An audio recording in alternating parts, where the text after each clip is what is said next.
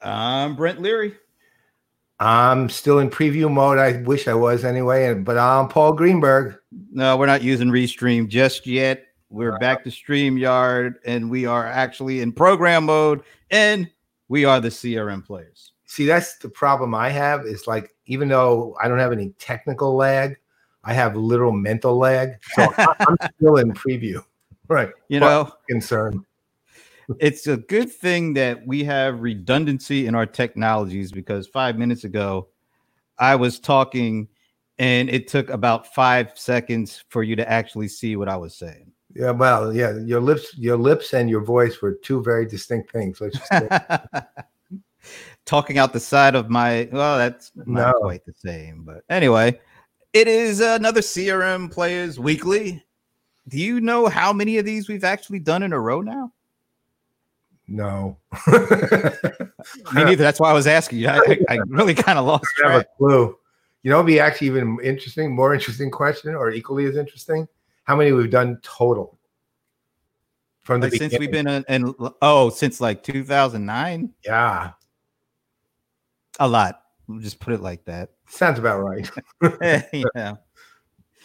All right. So we actually have pretty full schedule for this. We got a lot of things to talk about. We're gonna go over some of the virtual conferences that took place this week.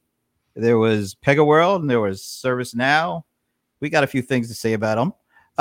We're gonna have our buddy John Reed. I like to call him the notorious John Reed. It works. He is. I mean, that's actually true in his case. I think it was Sandy Lowe that may have given him the title of the gangster of ERP or something like that. Well, although I actually like the gangster of ERP. Yeah. You know, that's GURP. Yeah, I know. I'm sitting there like doing the acronymic math, so to speak, and didn't quite work. Hey, well, you know, if Michael Jordan is called the GOAT, John Reed is now called the GURP. GURP. Oh God, that poor guy. It's almost like gangsta and GURP. Think about it. It's like, yeah, and it's also almost like when you say GURP, you should say like excuse me. Yeah, exactly. That it sounds like GURP. Excuse me, I'm a nerd who just burped. Right? Yeah, I shouldn't have had that tamale for lunch or something. That's right. It's literally that GURP. Oh my. All right. Well, and then after, you know, we get a chance to talk with him for a while, and then you go into your watch list winners segment. And this week we've got pros in the spotlight, right? Mm-hmm. And he's holding it up. We have the VP of strategy, Jeff Webb, who is literally one of the. Let's say this. He's not only incredibly smart. VP of strategy, but he's very entertaining guy too. He's a good man. Worked with him a bit. If you're going to have a VP of strategy, you would really hope that it would be a smart person. I'll say that. Yeah, well, he's got that going, and he's got the right personality to handle us, I think. And we do. I'm not sure we have the right personality to handle it. So yeah, and we do have a bit of an announcement. Although we won't have the full-blown ceremony until I guess next week. Yeah. But we have another loss. We've lost another person. That's right. Well, that's not nowadays. We shouldn't. Yeah, we got to be careful about how we say. Right. We've lost another player in residence. Let's put it like that. However, he or she is, we're not saying which one, is still alive, just so you understand. We don't lost that other way. Moving on to greener pastures, just like our numero uno, Brian Solis. We all remembered Brian, right? We do remember him. He is now the chief global chief innovation. Global innovation. Global chief evangelist. I know the evangelist and global is in there. Yeah, and chief is in there, I think. No, maybe not. No, global innovation evangelist. Evangelist. All right, there it is. Salesforce. So he's the GIA, whereas, of course, it's either a government agency, name of Angelina Jolie's first movie, or a bastardization, or they left out an A and they really mean Gaia, the Earth. Yeah, either that. So we lose a global innovation evangelist. And we're apparently losing somebody else to become the chief sales officer.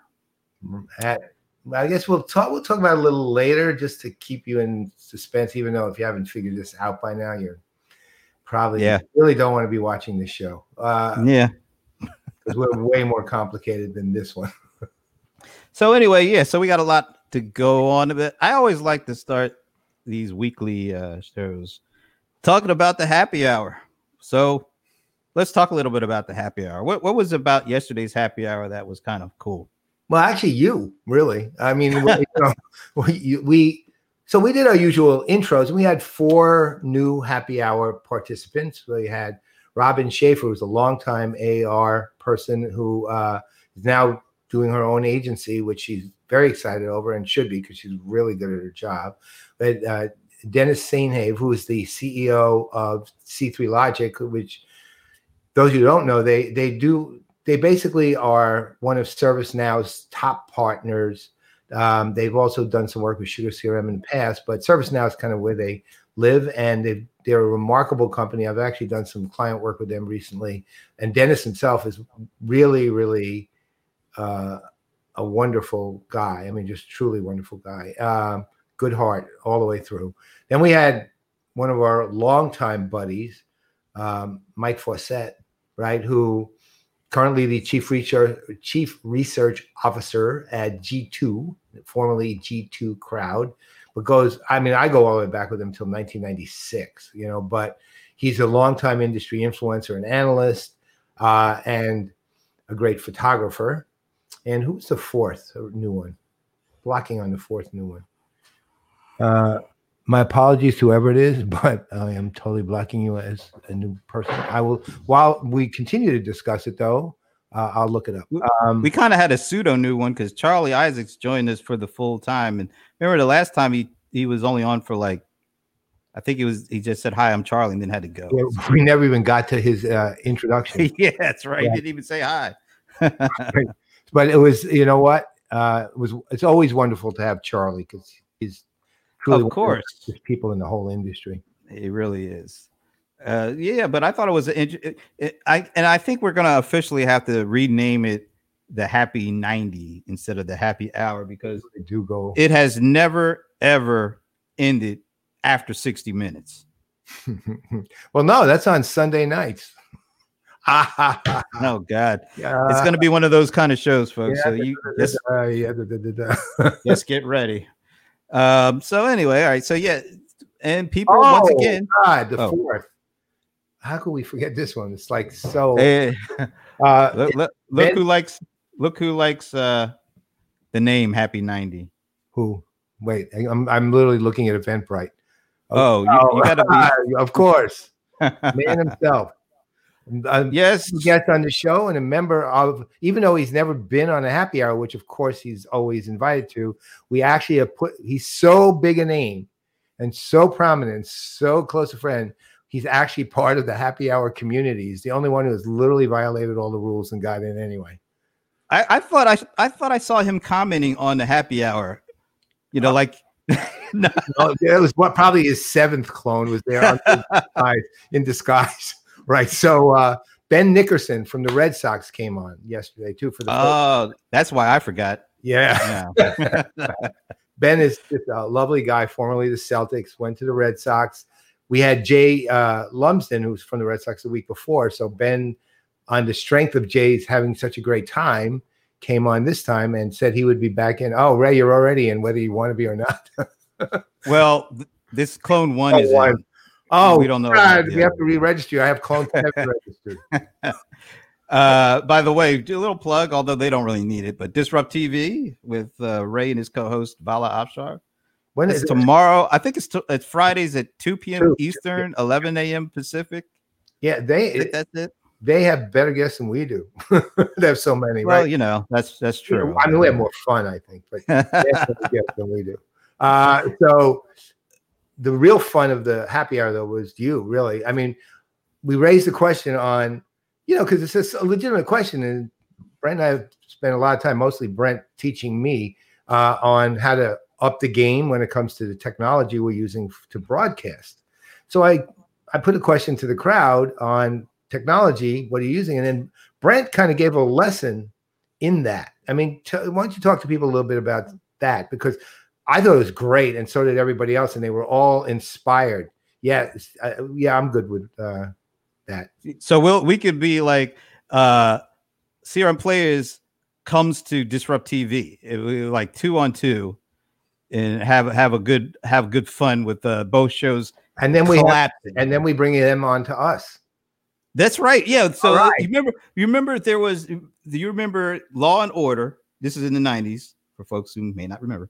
There's a television show called Law and Order. It was actually on for 20 years. And there was another show on called Homicide: Life on the Street. Right.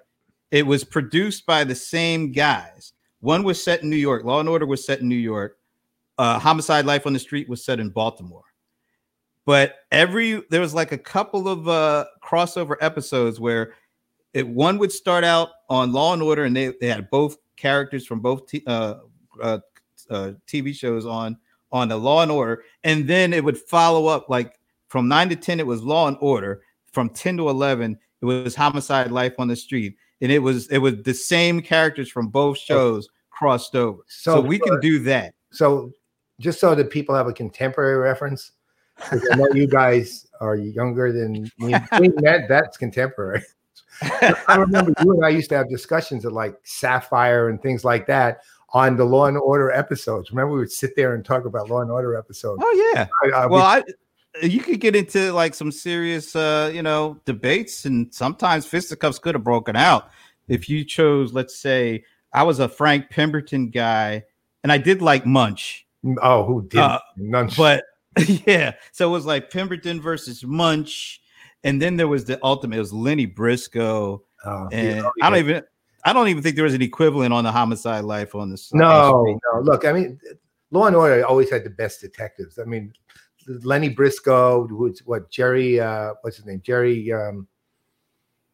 Jerry Orbach, wasn't it? Orbach. Jerry Orbach, who was also a Broadway star, by the way. And then it had Jesse Martin, who I love. Oh, yeah. By the way. And Jesse Martin, by the way, will segue into my contemporary reference. So Jesse Martin, who was also, by the way, a Broadway star, right? I mean, he was a star of Rent. And Jerry Orbach was star of multiple kind of the older ones, the My Fair Lady, not My Fair Lady, but those kind of 50s and 60s ones.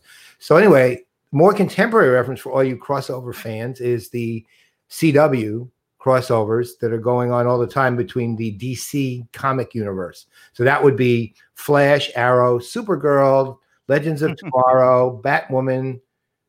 I think that's it.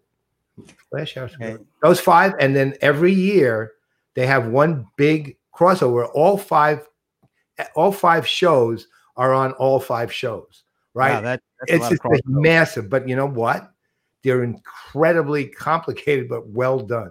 I love them, actually. I watch them all the time. Well, Arrow's off the air, but he died in the last crossover, right? Oh, well, that's kind of a tough one there. Yeah. But since our buddy's coming up in a little while, but he's already commenting. So The Wire was one of the greatest series I've ever seen. I love, and I was set in Baltimore too. Yeah. And I think there was some crossover between Homicide: Life on the Street and The Wire. I think actually there are a number of people were on both of those shows. Now that I think about it, so yeah. And then let's see what he said here. Those shows anticipated and warned about the root causes of the. Well, that's true too. Wow. So let's say this. While that is amazingly intelligent social commentary, I'd only say for the most part that's true. I mean there's hints for it for sure. Whoa, a Facebook message. There's a first. Yeah, that is a first. There's Mr. Thomas Webernight. How do you pronounce his last name? Webernight? Is that it? You know what? At this point, pronounce it any way you want. Thomas W. Thomas TW. There it is. TW. So yeah, we could do this all day, but we better get into some stuff before John comes on in a couple of minutes. Let's talk a little bit about some of the virtual conferences that took place this week. And, in particular, I think, the 2 biggies for this week in our space, PegaWorld, and although ServiceNow, they started Knowledge 2020 about a month ago. Yeah. The the big finish was yesterday. Was it yesterday or? Well, yesterday, but there's still some sessions going on. Hey, I was right, by the way. Thank you, Thomas. Make sure I didn't want to butcher your name, so that's good. So we had a little bit of a preview to Pega because we did a special CRM Players sit down with Don Shorman, who is not only the CTO and I think SVP of Product Marketing and Strategy for Pega, but he was also the MC. And so he gave us a little bit of a glimpse. So we had high expectations because of how he said that they basically rebuilt the conference from a physical to a virtual. And he talked us through what some of the things they did and how they're going to do it. And then was it 2 days ago? I think it was 2 days ago. 2 days ago it happened. So what did you think? Did the talk, did Don's pre-talk meet expectations with what we saw? Actually, for the most part, it really did. Look, the thing, and John, who we're going to definitely raise this with him. He is like the expert on virtual events. I mean, he's written articles that are my Bible on them. And but look, here's the thing. I mean, obviously, as you and I have discussed multiple times with virtual events, interactivity is key. And Don made a really important comment too. He said, we're moving from theatrical to cinematic now, which, if you take it the right way, because I've actually heard it interpreted wrongly. If you take it the right way, is telling you, we're going to the big screen, that it's not IRL anymore. It's the big screen, and we have to take that into account. And for the most part, as far as the event itself goes, given that a lot of it was pre-taped, Pega did a great job, actually. I mean, I'd say if I was picking a flaw out, probably a little more interactivity up front. They basically had Alan Trefler did his keynote, which is 20 minutes. And then I think they realized, we don't have anything interactive. So they said, Alan, you want to do some questions? He said, sure. And he did 4 or 5 questions and then went on to Kareem's keynote and so on. The thing they did that I thought was the 2 best things was the visuals were not fabulous, but they were solid, right? They were the right visuals. They weren't distracting. They weren't stock. They did just what they needed. They didn't go overboard. They weren't probably, if you're taking cinematic literally, they probably weren't fully cinematic, but they were useful and valuable. The other thing is they managed the time incredibly well. They look, I mean, the one thing I know I've learned from virtual events is, when it boils down to it, my attention span's a lot less when I'm on a virtual event. I have a million other things I want to do.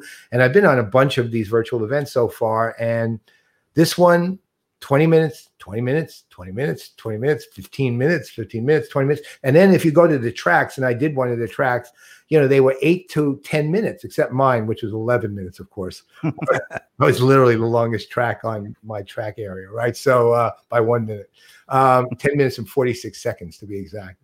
I still hold my record intact. Never on time in the track. So, but they actually held the tracks to 8 to 10 minutes, and as a result of that, they also had a very generous tweet stream. I don't know if you saw that, but they had a very generous tweet stream with a lot of people who weren't just tweeting, come to this session, come to this session. They were commenting on the sessions. There was interactivity. There was the kind of thing you see at the live events where they said, that was great. If I have to pick this is terrific. That was fun, blah, blah, blah. A lot of interactivity. The one thing I kind of missed, even though was an analyst track. They didn't really have one. And I'd say if I was reimagining PegaWorld for next year, I'd have one. Okay. But beyond that, I thought it was great. I mean, what did you think? So I'm going to touch on a couple of things I tweeted about because I was watching in real time. I really appreciated the fact that they tried to take advantage of what virtual conferences offer over just trying to, port over the traditional, physical conference and put a camera in front of it. They did way more to enhance the look and feel. I mean, Don, when he came on and Alan, and I think pretty much across the board, you could tell there were multiple camera views going on. and I thought that was really cool. It didn't just look like some, they just set up a webcam and they were just talking to it in their, family room.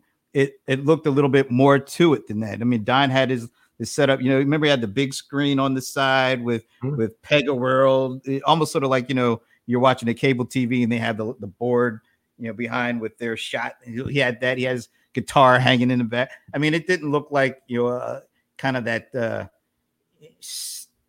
very plain Jane look and feel to it. He had the multiple camera views. They shortened up these sessions because of exactly what you said. If you're in a conference setting, or if you're in, like an arena, you can sit and listen to somebody for 40 to 45 minutes straight because of the environment that is taking place in. Here, I'm sitting in front of, like, I've got 3 or 4 different screens, and if something starts to get boring, it's so easy to transition your attention to something else. So they kept things quick, kind of punchy. There was some interaction. They did some real-time Q&A with Alan. Well, actually, I was coming in to Don, and Don would then ask Alan questions. So I appreciate it. And Don has that comedic approach. Right. So he was able to add some things in that, the eating the eggs thing. It was kind of fun. I know. Kind of funny. So they took the approach to making it kind of like a show as opposed to a business conference presentation. And I think you have to do things like that when you are trying to compete with people sitting in front of 5 or 6 different screens, and the attention can be transferable so easily and quickly, as opposed to, you pretty much have their attention for the most part when you have them physically located and you're looking down on them and they're looking up at you. But that's not the case when we're all sitting in our shelter in place, work from home environments, and we have, I'm like, 1 laptop, 2 laptops, a couple of iPads. So there's too easy to transfer your attention. I think they knew that. That's why they shrunk it down from like 2.5 days or 3 days to 2.5 hours or something like that. Right. So I thought that was good. The thing that I would add to what they did was, it would be nice to have a little bit more of a television show feel, like as these conversations, these Q&As are going on, have a lower third, have something where, once something that was said, you really want to hammer it the point home, have it in a lower third, so-and-so just said this, have some additional graphics to really enhance the experience a little bit more. So if you're going to give them a grade, what would it be from A to F? Minus and plus counts. They can add it in. So I want to make sure I don't grade it too high, because I think it was great for the first real attempt at virtualizing a conference, but I want to see others start there and move it forward. I'm going to say B plus. Okay. Either B plus, A minus, take your pick. I want to leave some room because we should see even more done as the year goes on, and people hopefully look at what they did and learn from it. I am literally with you on that same border of B plus, A minus. My reasoning goes toward, in the early keynote parts of it, I thought they could have had considerably more interactivity than, not considerably more, a reasonable amount more interactivity than they did. Other than that, I thought it was excellent and well done. And the one last thing is the visual and the audio were very good. I mean, it was all HD solidly. And Don Sherman, for those of you who are interested, actually did a tweet where he shows a picture. I think it was a tweet where he shows a picture of his lighting setup and everything else that he went on. Yeah. See to the extent that Pega went to make sure everything worked really well. All right, let's bring on the GURP. Hey, GURP. GURP himself. He's looking at us like, who the hell are you guys talking? got Muhammad Ali in the background, his calendar, CRM players. It is John Reed, who's got to take the gum out of his mouth because we caught him completely off guard. It's John Reed, the gangster of ERP. How are you doing, sir?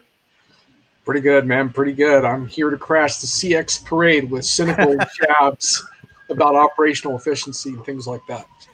No, that's all good, and we'll stay away from that. Yeah, that's what we needed. I mean, now he's got the sirens in the background. Yeah. Are you coming straight out of where now? I'll tell you, on the edge, brother. Life on the edge. I was CX police coming to stop you, man. I can see We that. have them. Let's just say we have them. All right, we got to give him his full props. This is the co-founder of Diginomica, and he's one of the leading thought leaders when it comes to all things ERP, or as like we say, ERP. Yeah. So we call you the gangster of ERP. That means GERP. So that makes you the GERP, man. Right, which kind of takes away from the word gangsta a lot, but yeah, gangster sounds much tougher than GERP. So take your pick, man. GERP of ERP. Oh, that's nice. Well, wait, don't forget the other thing with John is he actually does kind of fall into the CX universe a lot too, and does a hell of a job on that end. And one of the things very germane to what we're talking about is he is my new god when it comes to virtual events. His stuff on virtual events. He's been writing them for a long time, actually. It has not been, let's say it was not COVID enabled. Right. We got to make up. Well, we got to make up our minds here. We either going to call him a gangster or a god. I don't think you can be both at the same time. God of ERP works the same. So GERP's fine. I'm gonna stick with gangster, guys. God. I can't doing that, man. I'm not doing that. But all right. I'm agnostic, so calling you God. Hey, did you check out the Pega World? Any of it? No, I didn't do that. I was doing some other virtual events this week.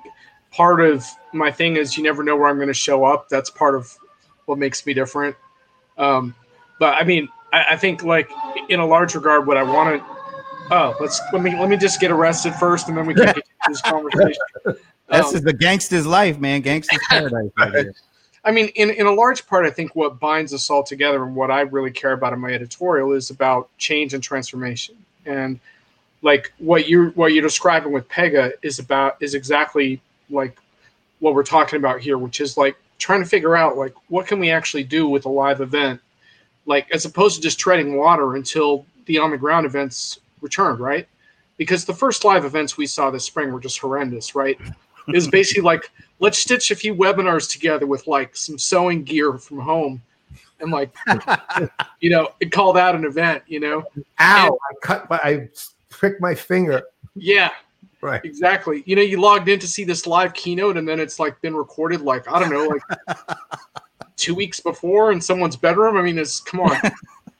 So I think vendors are starting to get it. Like, and so I think I think what you described about Pega is starting to see the opportunity. It's more of a TV show. It's more of an opportunity to interact. Like they're starting to get it, but I think I like your B+ kind of push as far as like, in my opinion, we're not in the A territory yet with virtual events, but I did not see the Pega one. So I'm just going with your take there. What about ServiceNow? Did you see any of that? A little bit. Yeah. I tracked a little bit of Bill's stuff. One of the things that ServiceNow did well, and I think a lot of vendors have tried to do this, they did a great job with the customer stories. They had a crap ton of customer use cases set out, and a lot of them were pertaining to the COVID environment, which is great because one of the other problems that you run into with some of these customer things that are pre-recorded is you keep waiting for them to mention like COVID and like the fact that the market has changed, and you're like, come on, like that's what we all want to learn right now. And I think it's frustrating when you hear a canned thing where they don't, but I think what ServiceNow did, they had a bunch of customers that were talking about those transitions and, so I really think they did a good job there. And of course, it's always interesting to see Bill McDermott because I don't know. I mean, he feels like he's walking on clouds literally right now. He's like, man, I left that on-premise mess of SAP behind me. I'm like totally psyched, which is really unfair to SAP's cloud plays. But I think you get what I'm saying. Like he was going to have to try to stitch together all those acquisitions. And now he's just rolling. He's talking about how ServiceNow is the company of the future and stuff. He's all jazzed up. So I think that event had a lot of energy, but I only saw a handful of the customer sessions. So I'll defer to you for a grade. I won't give it a grade. Well, I mean, on that, to your point on COVID and customer stories, I completely agree. In fact, the COVID stuff carried into the management and the Q&A sessions and everything. In fact, if you looked at the lead into some of their stuff this morning when I was looking at it after, I was looking at some of the pre-recordings after a while. They actually would say, look, we're releasing a return to work set of COVID apps now. If you want to get more information on that, please go over here. But it was part and parcel of the entire discussion, right? And which was a big strength. I thought, though, I have to say, where I had a problem, even though I had a couple of problems, was on the analyst track that I was on. I had two problems with it, really. One problem was the quality of their video was pretty terrible. And the sound wasn't very good either. But even worse, the way they handled it was, again, now before I get to this part, the content was fine. I mean, they answered the way you expect them to answer, but at the same time, there was nothing wrong with the answers either. And Bill McDermott handled all the questions. He had one from, I know he had one from Ray Wang because Ray told me, but that also goes to my problem.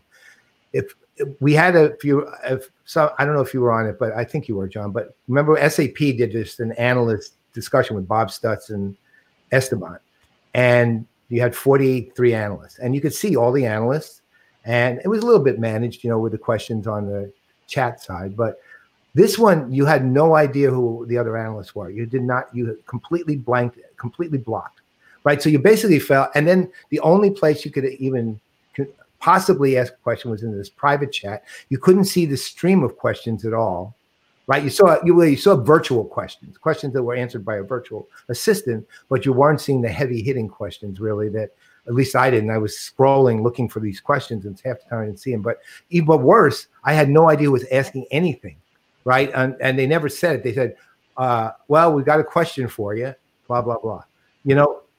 So it takes away from the fact that this is a group of people.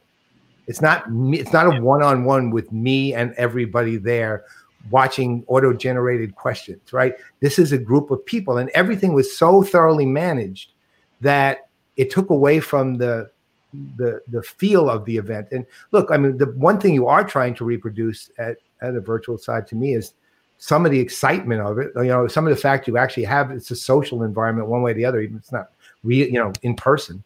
But that was gone. Right. So, and that bothered me a lot, to be perfectly honest. And the colors were bland. The video and audio were poor. So that part didn't work. But to your point, the customer stories, the COVID stuff was on point, and they did a great job with that. But if you're going to give them a food grade, then you can't do that anymore. So now you have to, you can only grade yourself on food now. So that's tough. I know. But I was eating. The thing, I wrote a piece hammering vendors on their analyst days online because I've gone a bunch of them that were very similar to what you just described. And one of the reasons I put in the piece was I was thinking to myself, well, maybe some of these vendors don't even care or whatever, but because analyst days, I mean, come on, it's just a bunch of goofballs like you and me and Brent. But I was like, but you're going to run similar types of online programs for your premier customers, because most of these vendors have special select boards of customers, advisory boards, and stuff like that. And if they can get the analyst day right, then they can get these other premier customer events right also. So that's why, if anyone's listening who works on those types of events, you gotta get these a lot better than they are, because it's a huge missed opportunity to do something really cool and garner a sense of community and interaction. And instead you get these boilerplate, I call them brain dumps, but it's it seems like, how much information can we impart in this amount of time? And it's oh my God.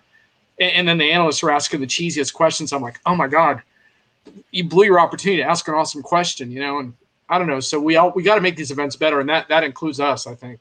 Yeah. What do you think? That's fair enough. So I watched a couple of the on-demand sessions, the I guess the ending keynote and the welcome and some other stuff.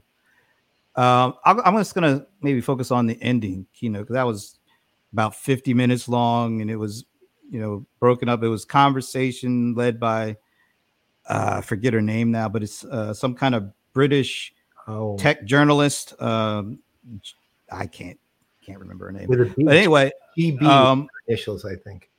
I can't. I'm not even going to try to say what her name was. Howard. I never heard her before, but I will say, like, the production level on the ending keynote in terms of video quality and audio quality, way better than the opening.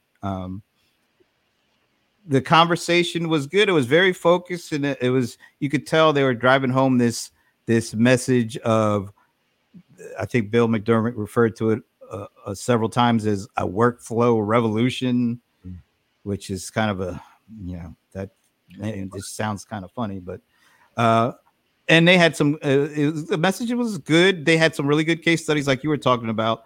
One of the things I really appreciated was they did this like the Disney Plus case study, and that was really interesting about how they, the scale at which that's operating at, and the whole streaming and introducing a new service kind of in the midst of a pandemic, and how it took off and their role in it. They talked a little bit about I think it was Accenture has their 500,000 employees rolling out mobile applications based on their platform, and I guess Bill calls it they're calling their platform the platform of the platform, which is kind of getting meta there, which is kind of interesting. The thing that caught my attention, of course, I'm looking at this for the aesthetics, but also for the information. They talked about how they are rolling out the kind of the case study of their virtual assistant, and how the employee experience is being played out with their virtual assistant, which I thought was cool, particularly when it came to they were kind of talking about having a video conferencing session and getting video bombed, and being able to talk to your virtual assistant to rectify the situation. And the virtual assistant was voice activated and voice related and spoke back to you, and it was able to do things beyond kind of the easy peasy kind of stuff.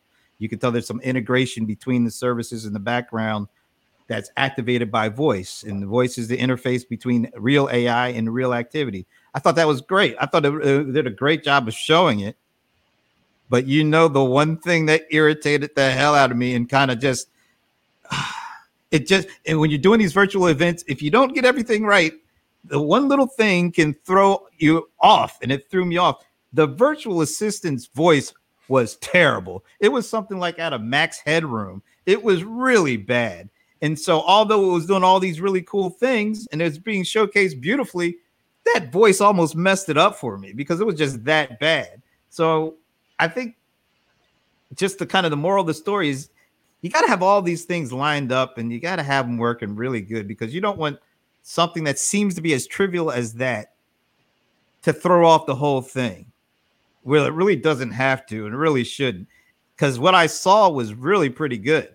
And I like seeing voice used from an employee experience perspective and not from a consumer perspective. I think that's where we're going with this when a digital transformation after post-COVID is being able to make these experiences as consumable for employees as they are for consumers who are talking to their smart assistants and smart speakers and all that.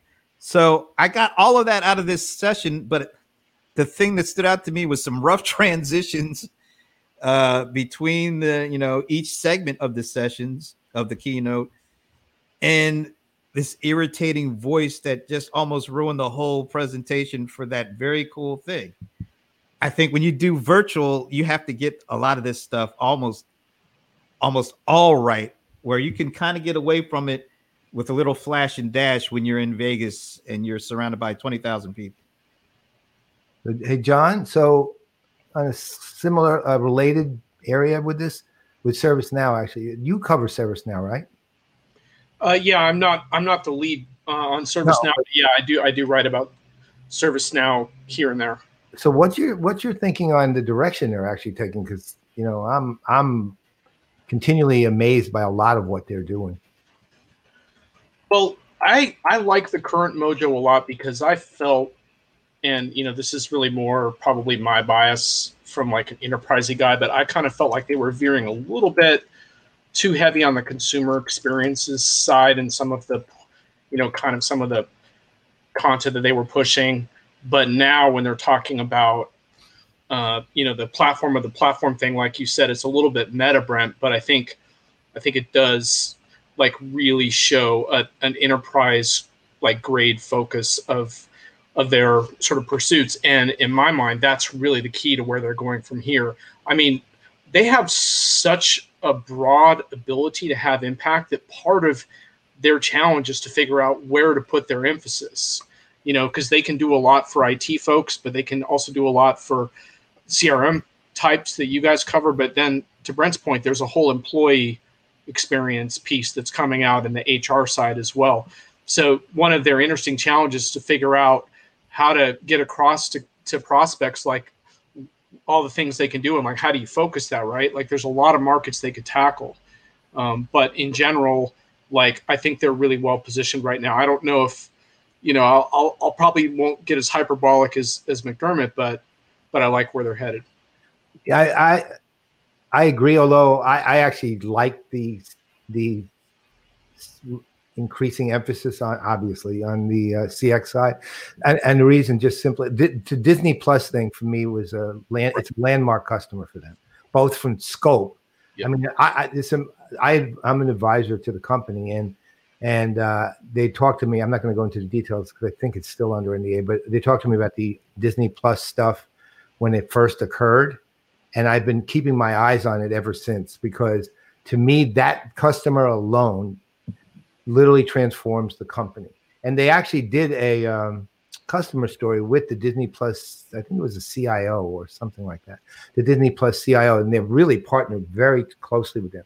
Look, there's no question about their ability, at least from the customer service side, obviously, which is where I focus and Brent more focused, to do their customer service ops side. They're the best. They're literally on the ops side, they're the best. Companies like 3C Logic, partners that are making a living off of that. They're so good at it.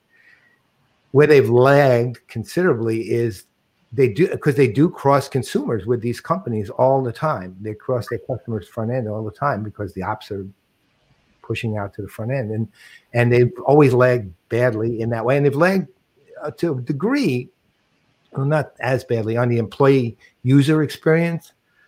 The Disney Plus, I think, is helping to transform that to something of real value for the company, both the user experience itself and the interaction between the customer and their customer. And Disney Plus has been the key. It's like, I'm going to call it the Mandalorian effect. You don't watch Disney Plus. I'm not a Disney Plus subscriber, but I hear Mandalorian, man. Come on, he's the gangster ERP. He can't be. When you were talking comic book references earlier, my head was spinning a little bit. But I was impressed, though. But yeah, I think the main thing to think about with ServiceNow is that they really used to take root in the IT area first and kind of land and expand from there. And now I think what I got this year was they really want to position as the core of the digital transformation effort inside of a company, which is a more ambitious kind of business-friendly thing, kind of what you're alluding to, Paul. And I think where they really resonate is with the scale they deal with, like the 7-Eleven thing they were talking about. You're talking about 60,000 stores and stuff. Like, no. This is not a small time operation here. No, right. And they want to make sure it's all tied back to workflow. I think he said want to. It's all experience, but with each experience, it's basically built on top of workflow. So. Yeah. All right. So, hey, John, do you want to hang around and let Paul do his watch list winner thing, and then we'll get back on the other side? I'll mute out and enjoy the show. Oh, yeah. All right. Well, been on the pros discussion with Jeff Webb, though, afterwards. So, right. So let me turn over the stage to Mr. PG, and we're talking pros for the watch lists. All right, everyone. This is going to be short and sweet because, look, again, I have to reiterate this every time. This is why they won the watch list. So I'm not going to savage the company in any way, right? It's why they won. And you know how hard it was to win, okay? And there will be one brief announcement on the watch list future right at the end of this. So there's basically ultimately three reasons that pros won the watch list, if I have to boil it down. One, the easy one, which is the technology itself, which is, even though you know pros, perhaps if you know pros, Houston-based company, that they historically have been the kings of pricing optimization. You had other competitors like Vendavo and others, but the reality was Pros wins that one every time, and they've actually won, I believe, market share of something like 80%, right, when it comes to that. So, and again, one of the ways you want to watch list impact is how much impact you have in a market, not just the market. That's one. But what they really have, and when it boils down to the technology's power, strength, and future applicability, is one of the best, singularly the best AI platform I've ever seen. It's far more flexible, it's far more capable than even what they use. It's been prescriptive long before other ones were. It's been everything you could expect out of an AI system or an AI platform, they have. Okay, again, no time to go into detail, but you get the idea. And if they want to adapt to a different market that's completely unrelated to what they do, they could. The other market, and the other thing is their dominance because of their on pricing optimization, and also their strength by the addition of Chameleon several years ago, a CPQ company. They own the travel industry. In fact, in Europe, I think their market share in airlines is 100%, right? So the power of the technology in the market and the power of their offerings in the market is number one, or it's the first, I should say. The second thing is they have a very strong management team who is very, very intelligent and aligns with them and understands you have to change the strategy, change the internal nature of the company, change the programmatic offerings as the market evolves. They don't stick with what was successful. They are continually evolving, continually realigning, continually looking at the market. They have a very strong, they're sort of in an interesting place. They're halfway between mission and vision. We have mission-driven companies like Calais Cloud was, and they could adapt to what the market needed at that time, but they didn't think too far ahead.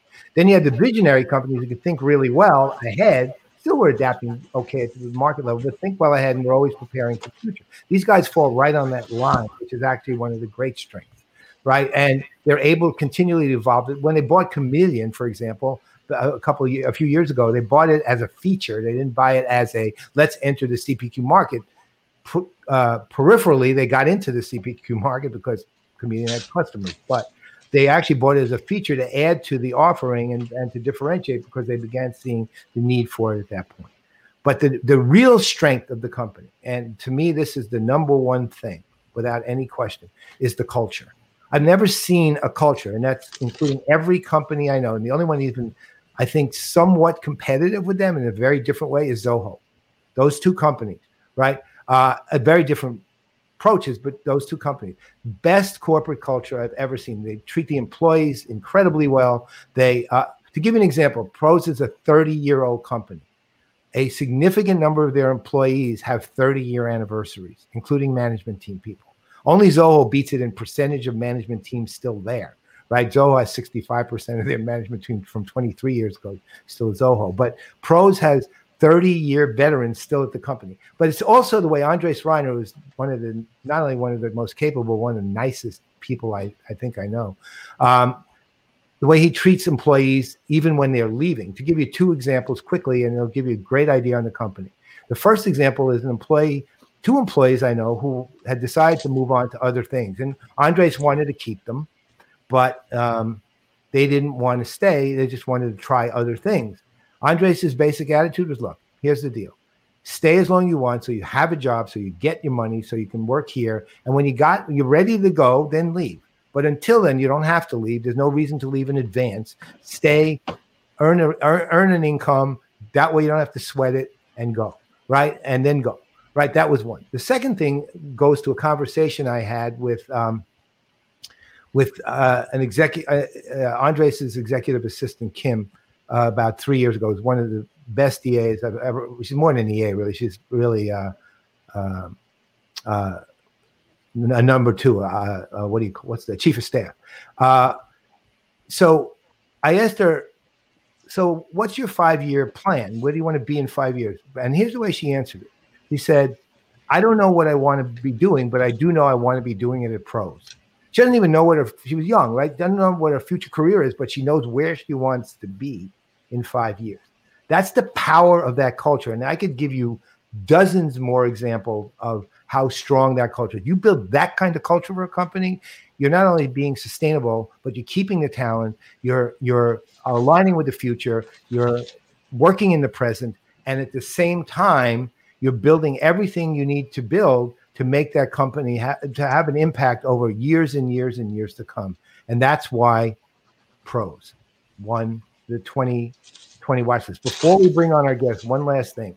I'm going to be putting out the watch list 2021 registration next Monday. Companies have registered for it already, but I'm going to ask you to re-register. I've made some significant changes due to COVID, and that's why I did that, right?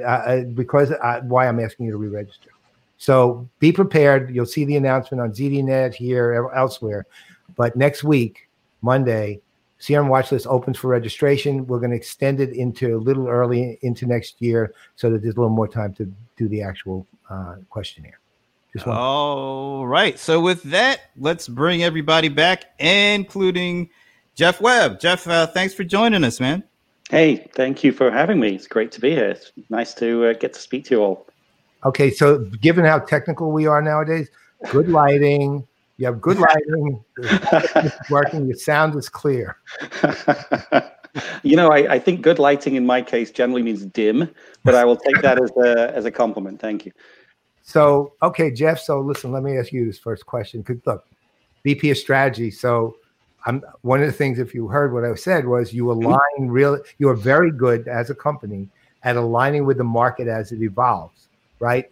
So what goes into that determination for you? I mean, that's your job, man. So yeah. I mean, it's funny. We try to practice what we preach as a business.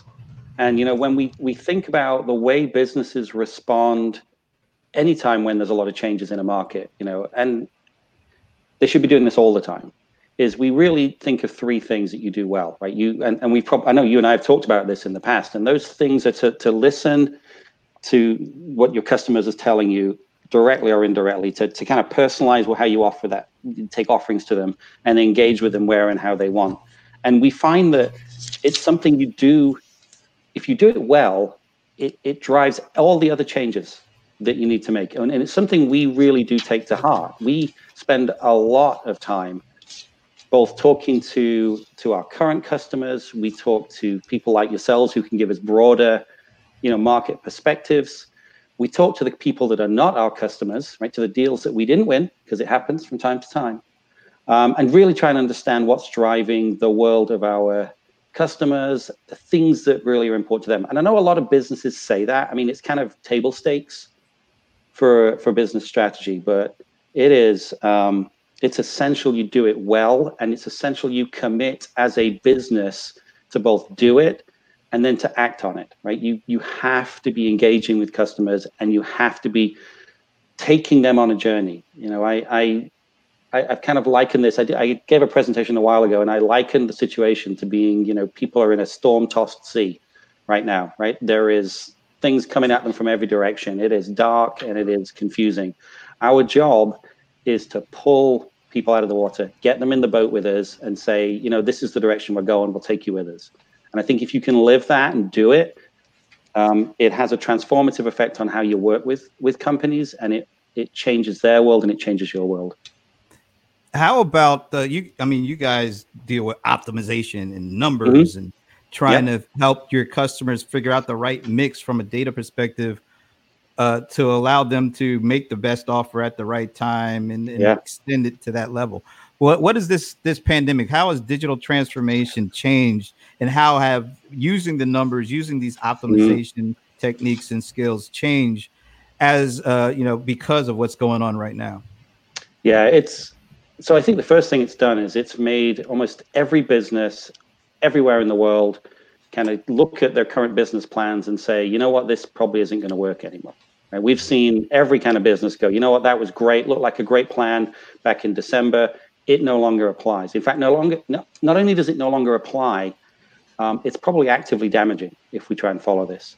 And so that pressure to engage with customers in different ways, engage with them where they want, the move to digital has gone from something we were planning over the course of years to something we must do over the course of weeks and months. And that has really accelerated the transformation of the things that we work with businesses on, which is really the transformation of the sales process. Like every step of that sales process has to change, because the one thing that you cannot ignore has changed, and that's what your customers want to do, how your customers want to buy.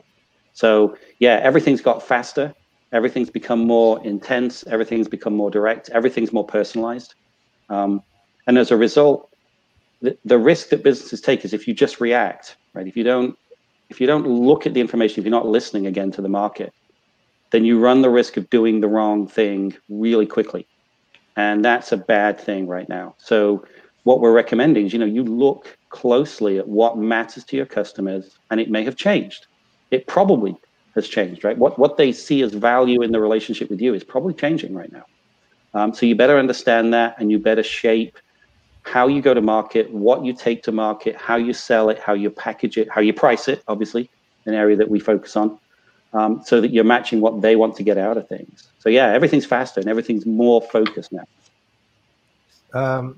So what would be some evidence that you've seen of those kind of changes? I mean, oh my goodness. Yeah, there's a lot of things that we're seeing happening. I think broadly, every conversation we have is becoming more and more focused on how do we engage digitally more quickly, right? So I talk, there was a conversation with one of our customers. It's been a long time customer, one of the largest food manufacturing companies in the world. They said, we were thinking about things like e-commerce because we're really a B2B company, but we kind of think maybe e-commerce should become important for us in the future. Now we realize we're way behind. Like, we need it now, and we need to do it right now. We need to scale now. We have a company, a customer of ours that's a specialty manufacturing company, been around a very, very long time. They told us recently that they went from sort of the end of last year, beginning of this year, doing about 10% of their orders through sort of online digital e-commerce type channels. Now it's 80% of their business. Now, can you imagine if they didn't have the infrastructure and the capacity to respond to that, the harm that does their presence in the market? Luckily they're able to, but that is an incredible shift that happened is in an unprecedented quick way, right? No one could have planned for that.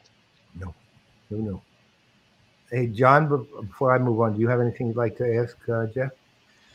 Well, yeah, Jeff, Paul was singing the praises of your AI, and I'm somewhat of an AI skeptic in the sense that I just think it's a term that's been used and abused so much. Yes, right. And I think it's so difficult for customers because when they're looking at vendors, everyone's got a brilliant AI solution. They'll tell you all about it. So what do you think made Paul sing your praises there, and what that? Because I think AI, if you're going to use a term, it's got to go beyond simply automation, right? Because automation, it can be a rules-based scenario. So what do you think made Paul so giddy there? I really want to know. It's always good to see Paul slightly giddy, though. I think that's the most entertaining right there. Yeah, absolutely. He's shaking his head. Talk about the Yankees. That'll do it every time. I think for us, and Paul sees this, right? He works with us. He looks kind of under the hood and understands what we're doing. First of all, we invest incredibly heavily in real sort of meaningful AI research. We have some of the most intelligent, brilliant people you can imagine. Our chief AI strategist, Dr. Michael Wu, leads the world in the thinking about the application of AI to business problems, complex business problems. I think the other thing I would say is we've been doing this for a while. So we don't say, here's a generalized AI platform, go do something with it, go hire a bunch of people and do stuff. What we've done is we've taken a lot of AI horsepower and we have tied it very closely to solving very specific business problems. Things like, I'm in a deal in real time with a customer, based on everything else that's going on in my business, everything else that's similar to them. What's the right price for this particular offering that I can offer? Can I increase margin by 1% and still win this business? What's the right configuration of this very complex product so that I can get it to this customer and it'll be the right thing for them? And we have done that. We've delivered that capability through the commerce platform that we've built over and over again, and it's proven, right? The nice thing is we have the proven sort of results because we see this. We process about I think it's something like about 2 trillion transactions a year, literally with a T, going through our system. So the scope of information that we see going through the systems and so on gives us the breadth to really apply it in a way that's provable. And I think that's what people look for now when they think about AI is, can you prove it? So one last question before we have to wrap up. Yep. One of the things that, of course, impressed me from you guys from day one was your culture, right? I mean, it's just, I've never seen at that point, I'd literally never seen any culture like yours. Now, as I said, Zoho is different approach, but kind of almost on par with the quality of culture that you have. How's that work? And why am I so giddy about it? Again, giddy. It's funny. Pros as a company, I am actively proud to work for, and I know it's easy to say that, but we really do. We invest an incredible amount in.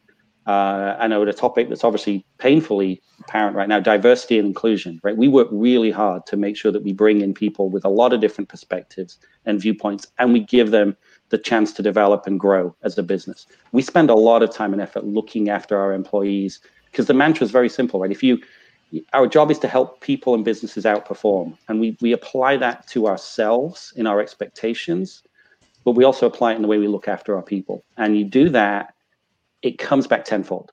And I see it every day, and it is really impressive, Paul. And you're right to be giddy about that part. Absolutely.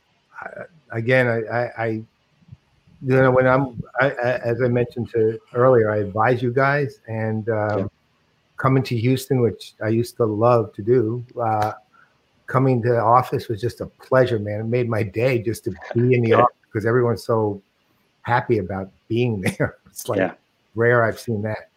I'm kind of sorry that I'm gonna have to break up the giddiness. I know this whole session, man. And Jeff, I could tell you are you are a native of Houston. I could you just tell that right in the accent. I got it. And then I got the okay. Get that 10-gallon hat, and you'd be a ringer, man. Yeah. Now, this has been fun. Thanks again for joining us. I always love doing the watch list or listening to the watch list winter segment. I learn a lot about the different companies that enter the watch list. So it's great to have you on. And it was also great to have the GURP on. I mean, it's not often. Man. Appreciate it, often. Man. It's not often you can have other gangsta of ERP. It's got all 3 titles. Well, thanks for not bringing up the Red Sox either. I appreciate it. It's all good. I just appreciate the gangster of ERP with the ambulance sounds in the background because that just made it all feel right, man. Cop cars, ambulance sounds, working right. We'll let you get back to your whatever it was that the police were trying to get you for. Appreciate that, guys. Let us know. Yeah, let us know if you need somebody to bail you out. Call Paul. Absolutely, man. I'll be there. Absolutely. All right, so hey, this is the end of another CRM Players Weekly, but tomorrow we'll be back you want to tell them who's coming back with us tomorrow? Yeah.